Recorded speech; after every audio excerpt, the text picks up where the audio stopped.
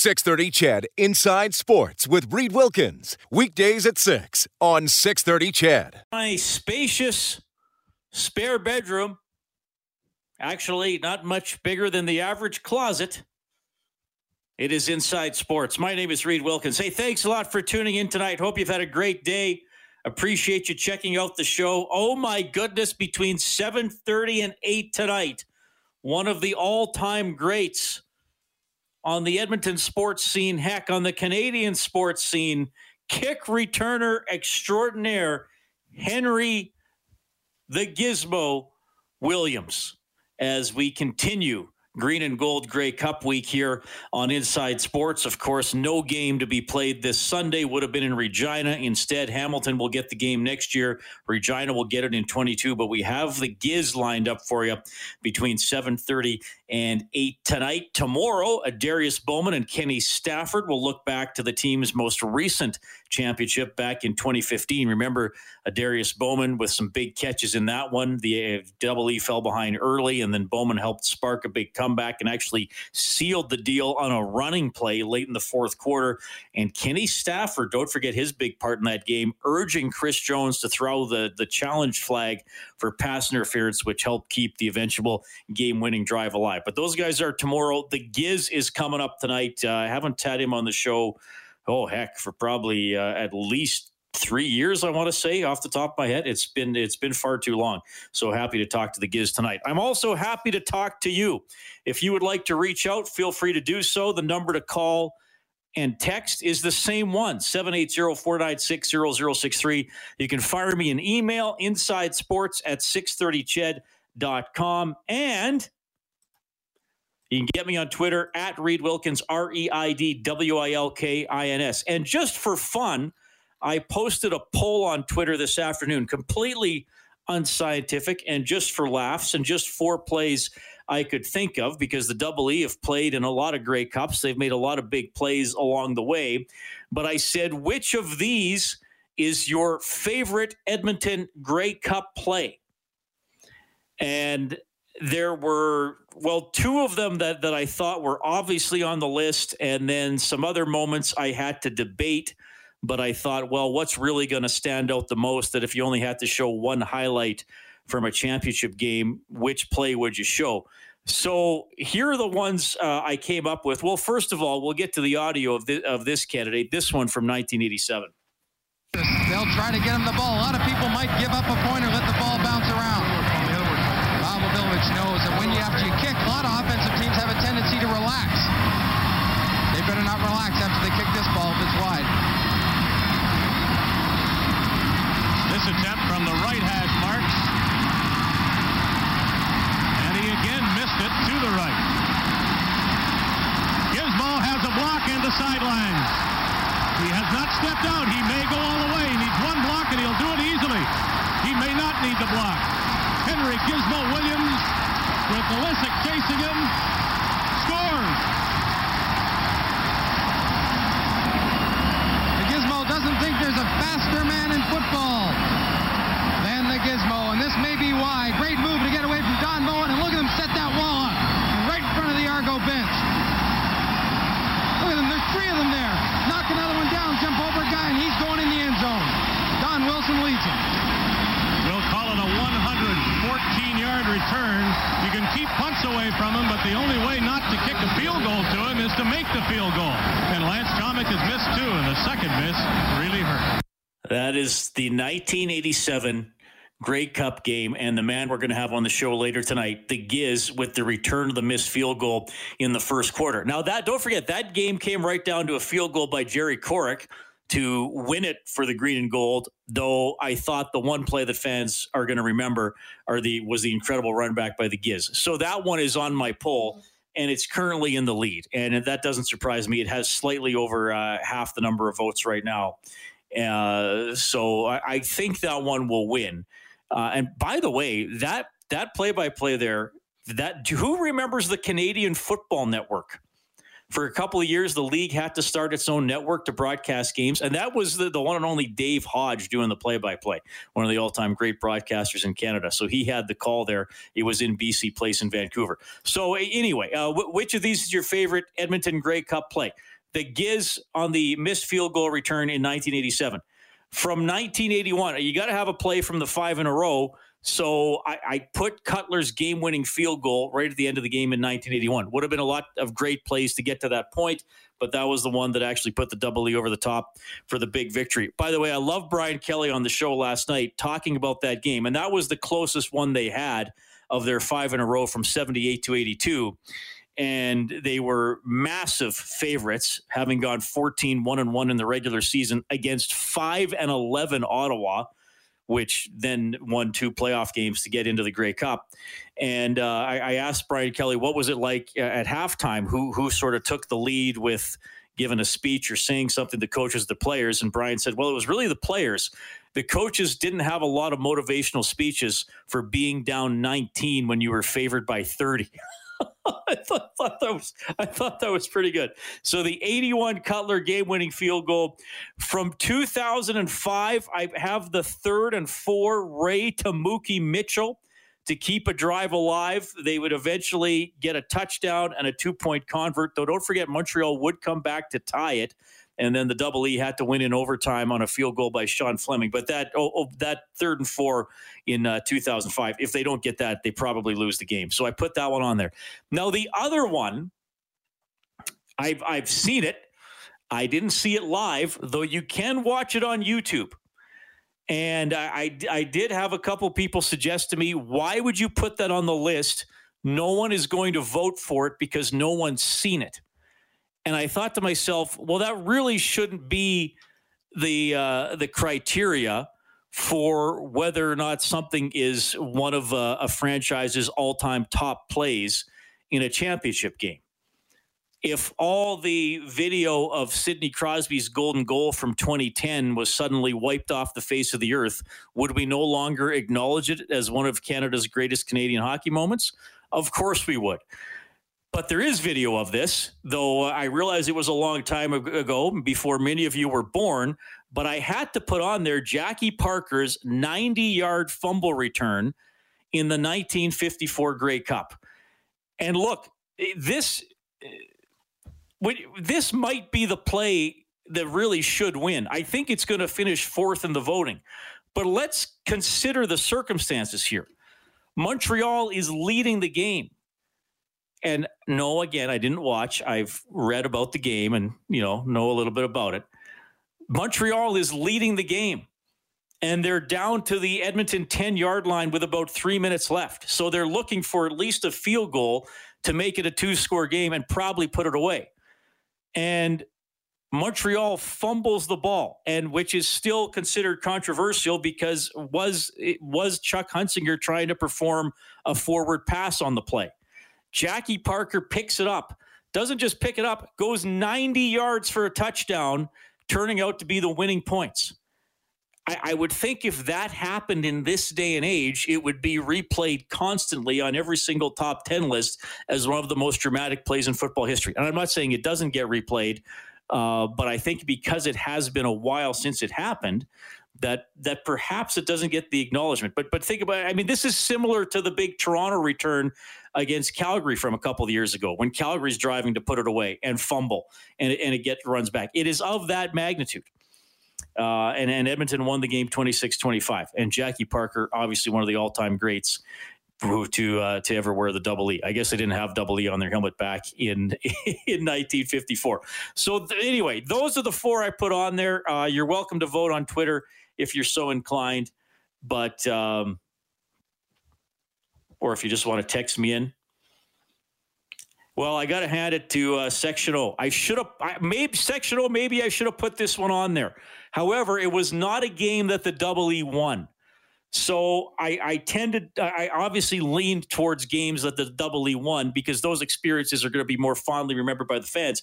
But he said downtown Eddie Brown in 1996, in the snow in Hamilton against Toronto, the catch where he bobbles it and then gets it off his shoe top and runs in for the touchdown.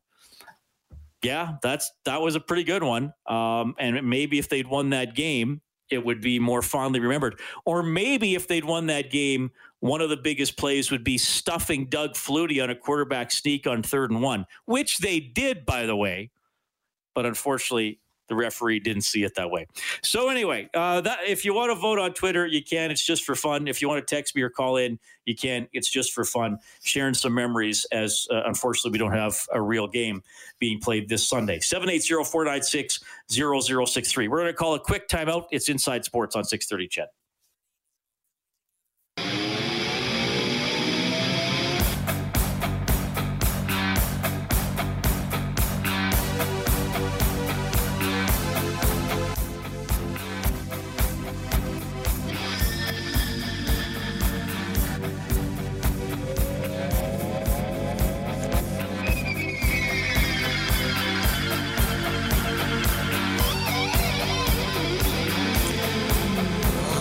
Appreciate you tuning in tonight. Don't forget the Giz coming up at 7:30. Rob Brown's going to bounce on the show at 6:30. Always good to talk a little hockey and who knows what else with him. This texter says, I like this one. I remember listening to the 1954 Green and Gold Grey Cup in Winnipeg on the radio as a kid. We did not have a TV yet. Well, I'm sure a lot of people were in that situation. Absolutely. I mean, there's... I believe, and this is just from what I read today, using Wikipedia and a couple other sources, which you can't always, you got to be careful with what you trust, but I think there's enough on this game. It sounds like the game was played on November 27th and then broadcast on, well, maybe not. Maybe that's not true. It says this trivia about the game. A film of the game was the first program broadcast on CFQC television in Saskatoon when it first went on the air on December 5th. So about a week after the game, CFQC, which is the CTV station in Saskatoon, broadcast a game that was about a week old. So, here it says it was on CBC, but only in CBC Toronto. So yeah, things were a little different. Things were just a little different.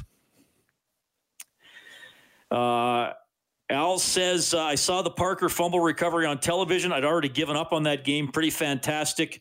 Trivia for you. What was Parker's nickname? One of the best nicknames ever. Was Jackie Parker's nickname not Spaghetti Legs, Al? I'm pretty sure I got that in the archive somewhere. Now, see, Al's trying to catch me here because I definitely was not around for that era. Al, you clearly were, but I did not, or was it Old Spaghetti Legs? But I think it was either Spaghetti Legs or Old Spaghetti Legs. So there you go. Cowtown Bob says, I was thrilled to hear Gizmo going to be on the show tonight. Henry Williams' style of play was extremely entertaining, but his story of coming from rough beginnings to being a star in the CFL is truly inspiring. He's also a great humanitarian. He also looked great in his bright orange CBC Sports jacket. That's right. I think he wore that in the post-game interview. He says, regarding your poll, I love the Gizmo return in 87. But I was in BC Place to see Ricky Ray throw that amazing pass to Mookie. That play and the subsequent plays in regulation and overtime caused many people to visit their cardiologist afterwards. That was a tense game. Double G says, hi, Reed. How about the game where the fellow was running for a touchdown and tripped by a person on the sidelines? This was back in the 50s. Double G, you're going to have to help me. The story sounds somewhat familiar. I don't have it at the top of my brain. So somebody listening might have to, or if you can tell me. I don't know if it was in an Edmonton game or another one. I remember something about that. Somebody will help me. But yeah, that'd be a good one. Randall says, can you please address the story about the Oilers defaulting on their hotel bill in Dallas? Calgary fans are having a field day with this one. What actually happened? And Randall also says, I voted for for Giz's run back. Well, I can tell you that the Oilers have said that they're going to square up the bill, and they've blamed it on an accounting glitch and a little bit of miscommunication. I don't think they're trying to get out of a bill. I think they know they got to stay in hotels. You may have seen the story, the Crescent Court Hotel in Dallas suing the Oilers for about $55,000 worth of unpaid bills. I believe Tychkowski with Post Media was the first one to report this. $28,000 for the December stay, $27,000 for its game in March, right before the season shut down through the pandemic. The team did put out a statement basically saying that they're going to pay the bill and they should have it resolved in the next couple of days. So that Randall, that's about all I can tell you. I'm sure it'll be ironed out. And I mean, I think if an NHL team, whether it's the Oilers or not, realizes that they owe a little money or something went wrong, they're going to clear it up. So anyway, thank you for asking, but I just think that's I can't see how that wouldn't be relatively quickly resolved before it gets any further. 780-496-0063.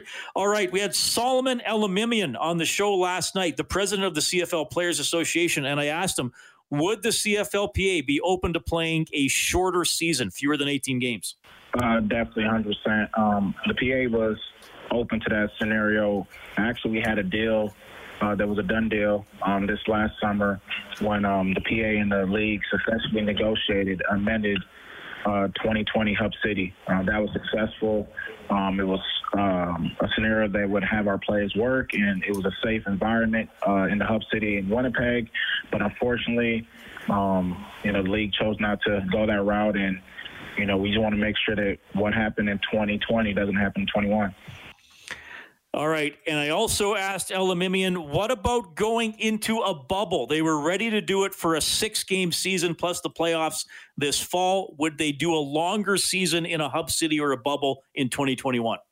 Yeah, that is something that, speaking to our players, and obviously last time around we had surveys where we were surveying our players and asking them different things, and one of those was, would they be open to, playing in a bubble? And those came back overwhelming yes. So, I'm here to tell you, as long as 21 season, our players will make the sacrifice that's needed, whether it's, not being as comfortable being in a hotel for, a shortened season. I'm sure that's not easy, but, that's a sacrifice our players would be willing to make if it meant getting back on the football field and, providing, bringing in revenue to provide for the families.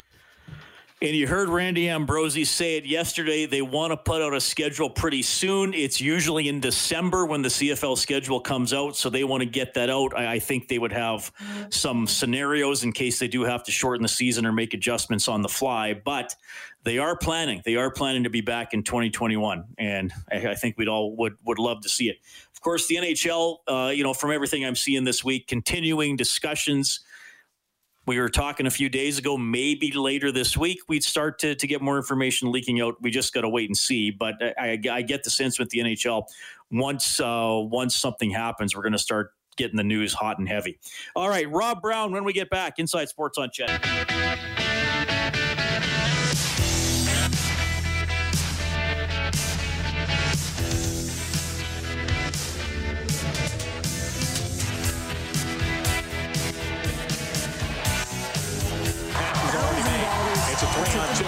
For Chicago, Rob Brown shooting. LeMay with a save. The puck drops, and it goes into the net. And it's a 4-1 advantage for Chicago. And tell you what, when you have goals like that scored, following all the rules, right? You kind of wonder if you are going to be cursed from the start. Well, see, that's the thing. Rob Brown scores a goal, and the commentators don't even get excited, and they kind of make it sound like it was a bad goal as we bring Rob Brown onto the show. Oh, okay. We just lost Rob. We got to get him back. Dug a goal out of the archive there from Rob Brown's career. So it was perhaps not the most athletic effort to save it by the goaltender, but back from Rob's playoff career in 2002, playing for the Calder Cup, on the way to the Calder Cup with the Chicago Wolves. And there was a goal that Rob Brown scored for Mario that came up on YouTube. Rob, I don't know how well you could hear that. Could you catch any of that audio on that goal? No, I didn't hear any of it. Sorry. I'll give you a hint. The goaltender was J.F. Labe. Does that ring a bell? No. I don't even know what team that guy played for. Okay, so that goal was in Game 7 of your series back when you played for the Chicago Wolves. Okay. And Western Conference Final, and you took a wrist shot from between the top of the circles, and it hit Labe and flipped up over his head and went in, and that put you guys up 4-1 on the way to a 6-2 win in Game 7. Does that help at all? No, I don't know. What team did we beat that day? Was it Syracuse? That was the Syracuse Crunch. Yeah, okay. They won the first 2 games of the series. You guys won the next 3. They got it in Game 6, so then you guys won Game 7. So I was looking up your goals on YouTube, and I was like, oh, here's one from a 7th game, and we had a bit of a glitch there with that audio. But basically, after the goal was scored, the commentators give you no credit for the shot. It was all Labe. It was a deflating goal. So in radio, I'm just going to tell people, perfect shot under the crossbar, probably 120 miles per hour, unstoppable by any goaltender in any league. Well, the fact that I don't remember it probably means those announcers were right when they called it. I do remember that series, though. That was the year that we won the championship, and I think we faced elimination 5 or 6 times over the course of the playoffs, and again, Game 7 was one of those nights. Yeah, that was a great year. I know you have fond memories of winning that championship and just playing in Chicago in general. When you scored a goal in your illustrious pro career, and you scored many of them, and you knew it was one the goalie should have had, you knew that it's like, okay, that's I'm happy to score, but that's probably more a bad goal on the goaltender. Did that affect the way you celebrated, or was it just more the score and situation in the game that affected how you celebrated?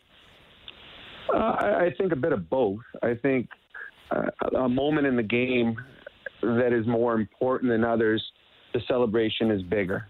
When you score a goal or when your team scores a goal, how important that goal is or how unimportant it is.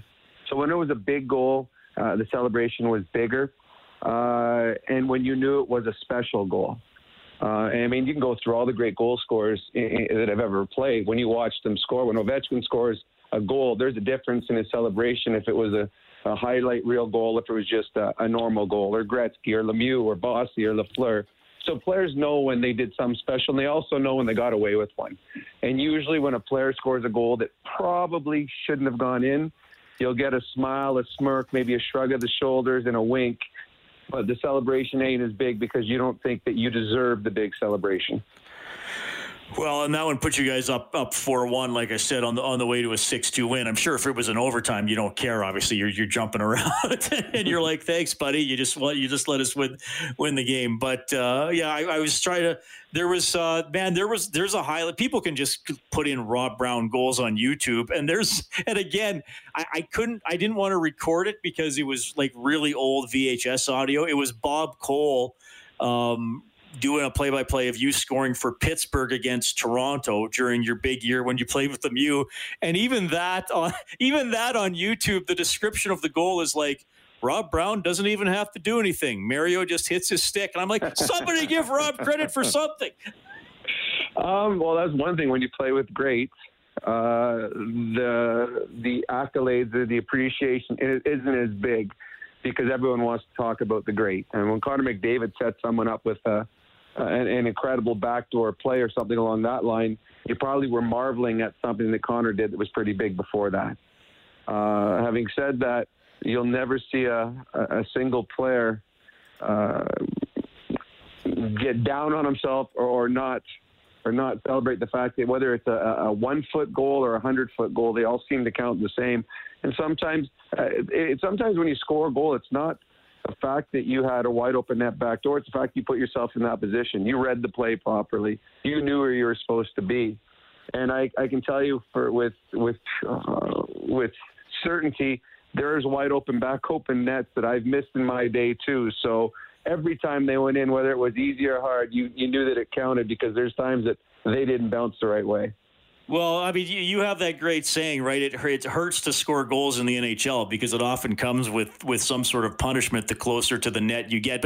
And look, we know in hockey there are bounces, the puck's bouncing around, but still, the players who consistently seem like they're getting bounces, it's usually not luck. They're usually getting in the right spot. I mean, Yamamoto was a great example last year. Little guy, but he knows where he has to get to on the ice, and that got him points playing with those other two stars. Oh, exactly. And that's why only certain players can play with certain players. I've known a lot of great players that they tried to put with another great player and it didn't work out as well because they just didn't read the game the same way. You've got to be able to read the game of the player that makes the plays in your line. So for Leon Draisaitl, you would think that, Leon Draisaitl's got to make everybody better that he plays with. But if he's playing with guys that are incapable of reading where they should be or getting in the position that they should be in or putting their stick or body in the right lane for them to be able to receive the pass, well, it doesn't matter how good Leon is, that player's not smart enough to play with him. And I think that's something that we saw in the past with a Puljujarvi that wasn't able at that time in his career to play with a Connor or a Leon because he didn't understand the game well enough.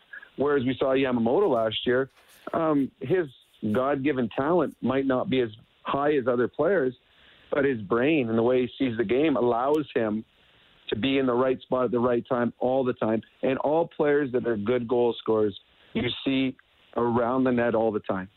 They're not perimeter players. They go to the dirty areas. They hang out there. They don't always stand there, but they'll slide through them. They'll get out and open, and then they'll come back through again. In the NHL, the goalies are so good nowadays. You've got to be somewhere near the net to score goals. And the guys that score goals, whenever you watch video after a goal, they're always in that same area. And they just hang out there, and the puck and the bounces go for them because if they're consistently in that spot, eventually their bounces will come to them. Rob, you're going to love this text I just got from the Big L, who is a listener who often makes me chuckle with his messages. He says, Reed, Rob was obviously a prolific goal scorer, very impressive. Myself, I'm a streaky goal scorer. I got 2 in 2008. 1 in 2011, a controversial 1 in 2014.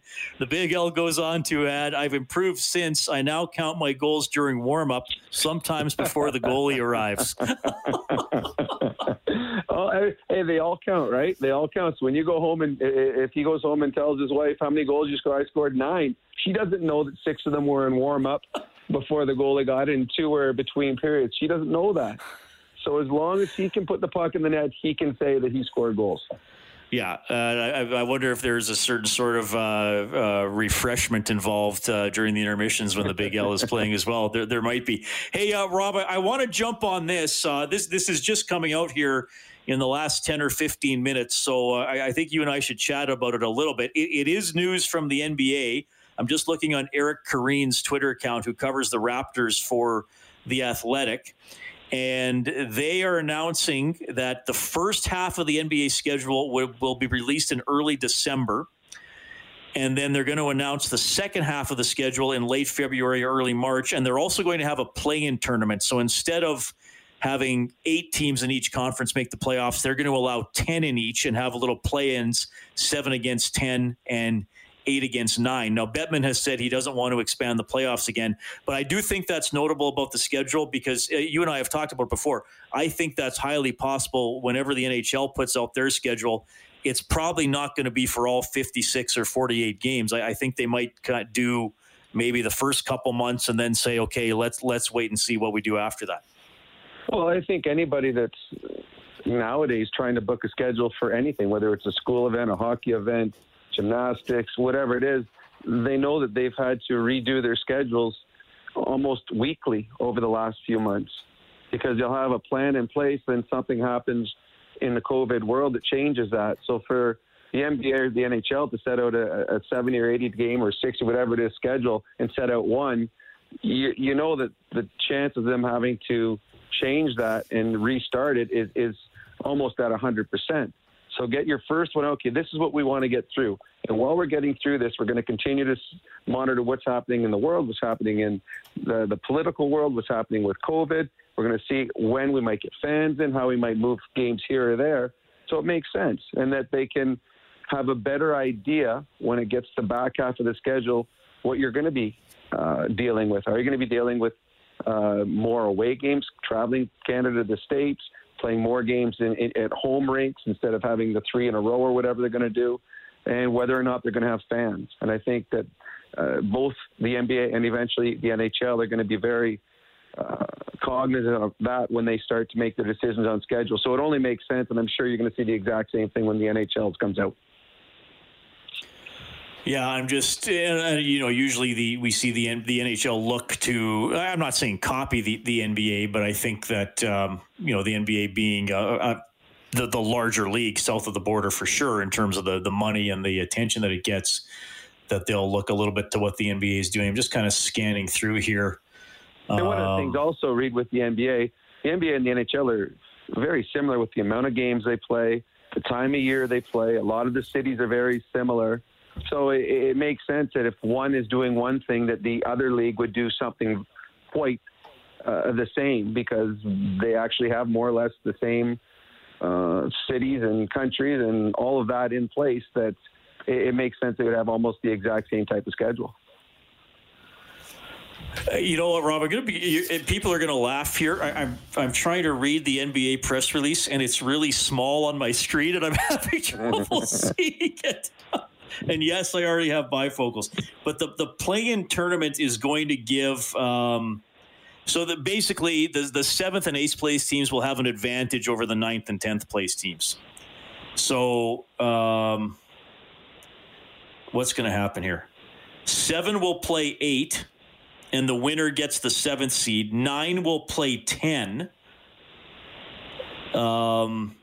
That doesn't make sense. The 9 will play 10. The loser's out. The winner plays the loser of the 7-8 game for the 8th seed. Huh. So it's like if you get an extra life if you're the 7 or 8 seed going in. Okay, that's weird, because I've played the year that you were just talking about, that goal that I scored against Lave, that we had the same scenario. We had a 7, 10, 8, 9 type seed going in the playoffs. The 7 played 10, 8 played 9, and that's how you got the last 2 teams for the playoffs. So that is weird and creative by the NBA doing that, to give the 7, 8 a bit of an advantage for being 7th or 8th.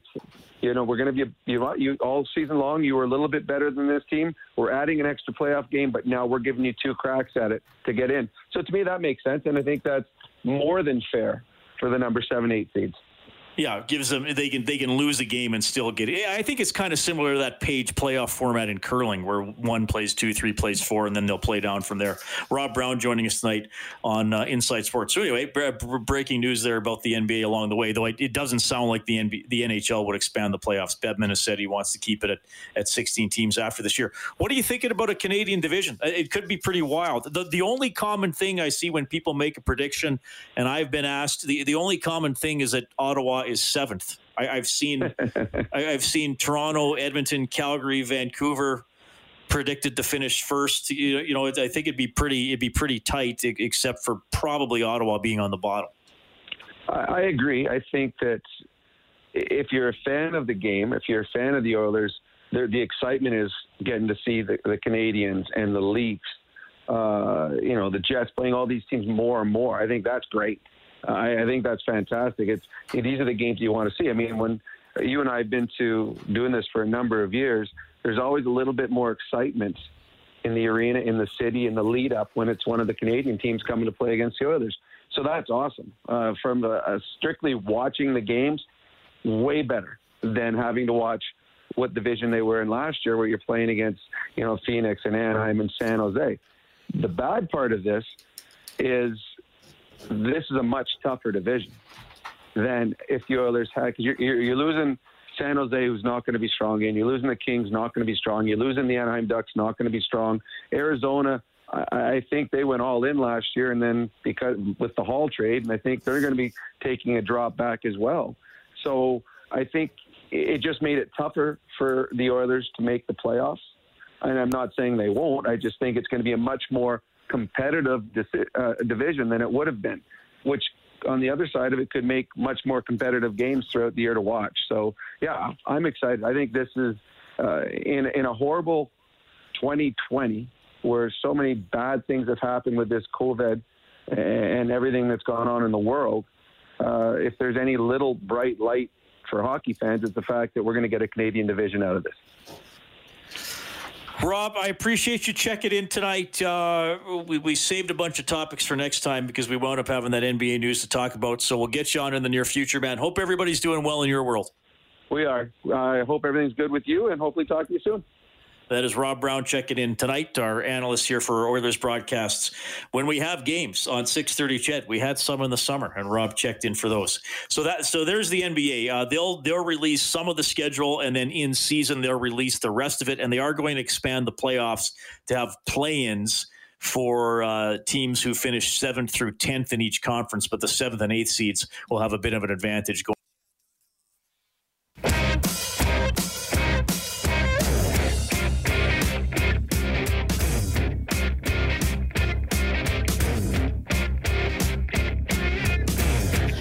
There's the Hart Trophy winner. Speaking of Edmonton greats, Gizmo.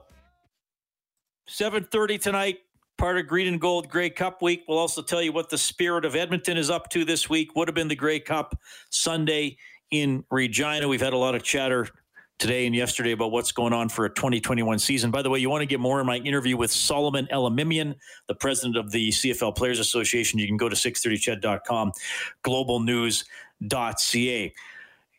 Yeah, talking about, and I think that's the one thing I feel really certain about when it comes to the next NHL season. I'm not sure when it's going to start, though they continue to shoot for January 1st. I'm not sure how many games there are going to be, though 56 seems a likely number if they go for January 1st. I'm not sure how they're going to play the games.